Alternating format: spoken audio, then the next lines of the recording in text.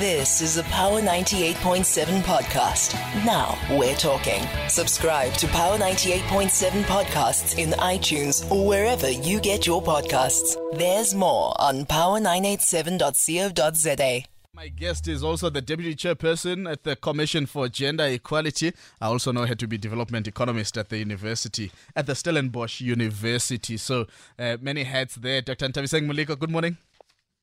Thank you so much and a very good morning. Thanks for having me. Thank you for making the time. I mean, we read with interest your article, SA Must Put Women at the Center of Economic Recovery. There, I mean, you are tracing quite a disastrous state in which women find themselves in, and that as the poverty levels tend to escalate, women are the ones who are most acutely affected by the underperformance of our economy. Perhaps give us a bit of a background. I mean, you also talk about the fact that this economy was in crisis before COVID-19. There was a recession that we were dealing with already. Just take us a bit there and how much COVID-19 has further impacted on women in South Africa. Okay, so I'll just go into some of the issues that you've raised now. I think one key aspect that we must just accept is that based on the outcomes measured by various indicators, so an example being output, annual output, GDP, measure of employment levels, you see the Gini index or the level of poverty, inequality. These are the indices, some of the indices that point to the health or what I call the performance of the economy. So at the Commission for Gender Equality, which I'm representing today, one of the key aspects is dissecting various economic or various policy imperatives, various legislative imperatives, understanding and dissecting that in terms of impact and performance for gender equality.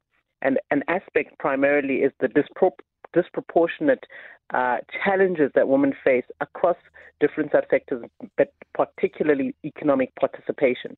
So what we find is, generally speaking, South Africans are worse off. When you look at economic output, we've had a contraction of that negative 7.2% last year. When we look at employment levels, we've had a contraction of 1.4 million. What we see, though, when you look at the statistics, immediate impact of COVID, for an example, the first wave of COVID and the first lockdown, we saw 2/3 of job losses impacted women. But then we saw on the back end only 1/3 of support mechanisms through the temporary employment relief schemes, the grants actually went to women. So just looking at the recovery and the impact, you find that the impact disproportionately affects women, but also the recovery, employment, and the other grants that are actually directed to deal with the effect of the COVID is not necessarily to the same extent. So this further drives economic exclusion, but also the lack of access to some of the existing economic, tools further affects women adversely. So taking a gendered view on the economy is quite a different way of looking at the economy. I think the other aspect that I want to come in with is that if you look at the labor market, we see that the labor force, what we call the labor force participation rate, primarily looking at the number of people that are working, the employable, in the working age population. There's always been in South Africa a differentiation between gender and race, and primarily rural versus urban. So what you find is that, generally speaking, the labor force participation rate in your urban areas, such as the Western Cape, I'll make an example, is much higher than your non-urban areas by almost 10 to 12%. So Western Cape has about 64% labor force participation rate. This means that the working age population, those between 15 and 64, the proportion of those working is much higher than those that are not working in other provinces. If you go to the Northern Cape and Eastern Cape, it's at 52, 54%. So you see that if you go to the KwaZulu-Natal non-metro, i.e. the rural areas, it's 43%. So you find that there's a difference there. But there's another dimension. You find that the racial dimension is there. Africans have a 55% vis-a-vis the 64% average. And then you find that women have even a lower participation rate vis-a-vis the general population. And it's about 12% difference. So you find that these dynamics in the labor market alone are not necessarily dealt with sufficiently. So again, you look at another indice, poverty. We understand that 51%, the Stats SA poverty, living in poverty measure, does an analysis, and the last analysis showed that lower bound and upper bound poverty in South Africa is a problem, but there is a higher proportion of women or females living in poverty than men. And again here, there is a dimension speaking to the effect of the economic outcomes. And there's a lot of factors that are drivers to this. But just looking at the key economic indicators, you can see that generally speaking, women are harder hit than men. And then lastly, informal sector participation is usually something that we see women on the main participating and being at the forefront. But we're actually seeing a contracting, and we're actually seeing now, surprisingly, more men are participating in the informal labor market, particularly the non-agricultural sector, than women, which is concerning. In fact, I do want you to being taken by men. I do want you to expand a bit, Dr. Muliko, there, because I actually wanted to go there, where you talk about, the informal economy, such as street trading of food, clothing and accessories, and street side hairdressing. These have long been protective enclaves for women who struggle to enter the formal economy. If women are being displaced, even in this sphere of livelihood generation, then where are women being discarded to in our society? Yeah, so firstly, this is precarious work. When I say precarious work, it means that there is very little benefits.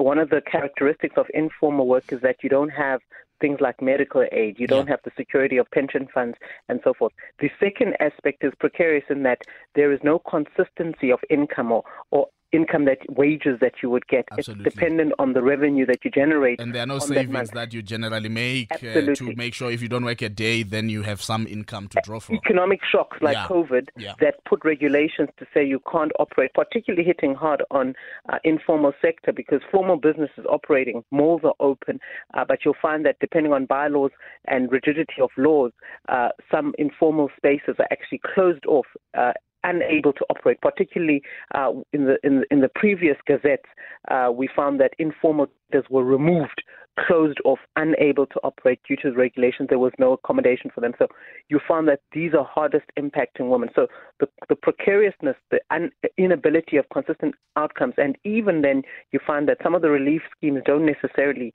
speak to those in this work. So it's very concerning that across all sectors, even those that were primarily the enclave of women, low-paid income that are inconsistent, you're finding they're having more difficulty actually operating. And so there have to be, I think, what we need to look at is what can be done, particularly going forward to try and quell this. But I think it's an economic question of how do you improve the entire economy, the economic outcomes, because we operate within the South African ecosystem. We operate within the current economic recovery plan. We operate within those economic policy drivers that are in place now that are not yielding results that we want to see as South Africa. So within that, they've got to be, my view is that they've got to be targeted interventions that try to improve and alleviate some of the structural outcomes that prevent access to factors of production, improvement of labor. We are going to come to those. My guest is the Deputy Chairperson at the Commission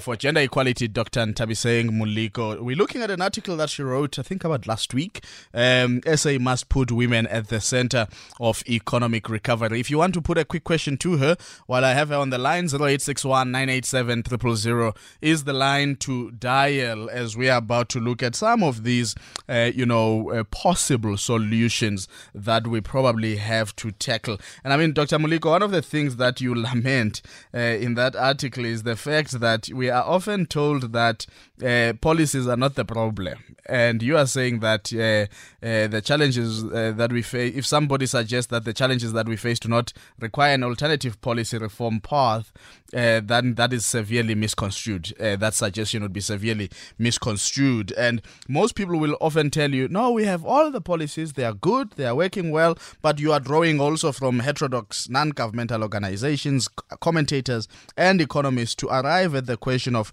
what is required from the National Treasury to transform the growth trajectory of South Africa. Perhaps let's look into some of those in terms of what is it that needs to be done. And if you are saying, this economy is gendered, how then do we make sure that we put women, as you say, that the fate of women would be the fate of us all? I think it was the OECD study, probably about 2014, 2013, if I'm not mistaken, which was actually trying to show the improvements even in GDP if you actually make sure that there's greater participation of women in the economy. Absolutely. So what needs to be done? I think without us accepting that our economic strategy and our economic outcomes are not yielding outcomes, we'll remain in this problem. We'll remain with 11.4 million unemployed South Africans. We'll remain with 3.1 million discouraged work seekers. We'll remain with the large majority of our youth, 73%, 74% actually unemployed. We'll remain with the contraction of your gross fixed capital formation and your business confidence.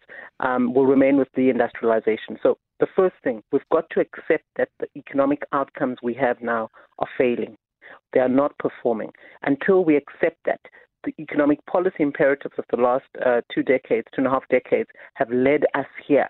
And because of the fact that they've led us here, it is perhaps time then to review those. And that's the first point, is that statistics and data are showing us that all the indices point to various increase in Gini coefficient, increase in inequality, a failure to deal decisively with poverty, and also economic improvement generally in terms of most economic indices. That's number one. So we've got to accept that we haven't performed. Unless you accept that you haven't performed and change the path that you're on, you're unlikely to change the outcomes. That's number one. I think the second is the context that we're in now is what are we going to do to not only get out of the economic shock of COVID with 7.2% contraction, but also to stimulate future aggregate demand, household and business. And I think that the interventions that we've put in place in the last 6 to 9 months haven't yielded sufficient outcome. We haven't seen GDP and employment and economic production in terms of the subsectors improving to the extent that we are quelling not only the 1.4 million less employed South Africans from last year, but the previous pre-COVID recession that we had. So what then do we do? I think there are issues that we can take to the fore. I think one, we've got to stimulate household and aggregate demand. We've got to expand agricultural and industrial production, localize manufacturing. We've got to look at how do we increase labor productivity in labor-absorptive sectors. And I think this is where the state and the arm of the state is very critical in terms of policy.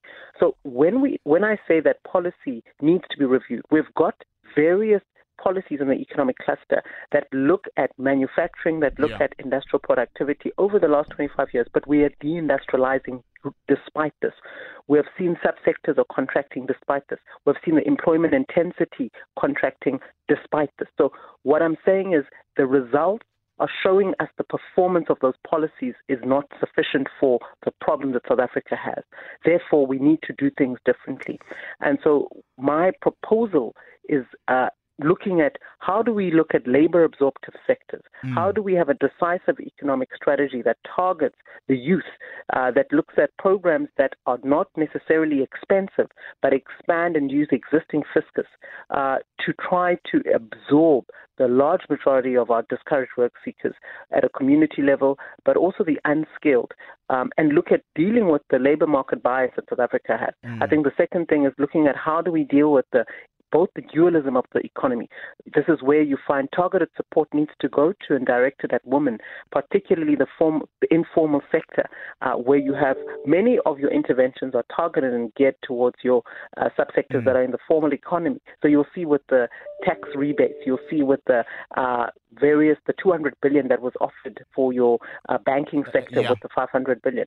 But none of that is going to your informal sector to the extent that it needs and to. In fact, even from the formal sector, the uptake has been quite disappointing, to tell the truth. I mean, we're looking at just less than 10% of that has been taken up. But before I let you go, very big one, I know, but that statement, 136 years to close the global gender gap as per the World Economic Forum, that's quite huge, and it's clearly something that much more needs to be done, because it can make women, while they're in work, to be quite in precarious positions because of the because they are being shortchanged in their income. Yes, so that looks at this issue of the gender pay gap. It looks at educational attainment, the health and the participation of women in the economy. So that's an indice that the World Economic Forum outlines and measures every year. South Africa fares very poorly in that we fare. I'd say we focus on where we do well, and you'll find that in terms of the performance on the political indice, i.e. political empowerment, we don't fare too badly. But on health, on education, and on economic participation, especially economic participation, South Africa fares very poorly in that regard. So I think our focus, globally speaking, you're seeing that because of COVID, the close in the gap has increased now because of the worsening effects globally on COVID. It's going to affect the performance of most economies. But I think that it's worsening those who are already on the I'd say the bottom tier. Yeah. And particularly South Africa needs to look at what then must we do going forward to try and deal with the underdevelopment. And I think these are some of the key issues. So we have a long way to go. Dr. Muliko, let's leave it there. It's all I have time for this morning. But thank you so much for joining us and just unpacking part of that wonderful article that you wrote. Thank you for having me. Okay. Deputy Chairperson at the Commission for Gender Equality, Dr. Nthabiseng Muliko, taking us through what was an article written, SA Must Put Women at the Center of Economic Recovery. You've been listening to a Power 98.7 podcast. For more podcasts, visit power987.co.za or subscribe wherever you get your podcasts.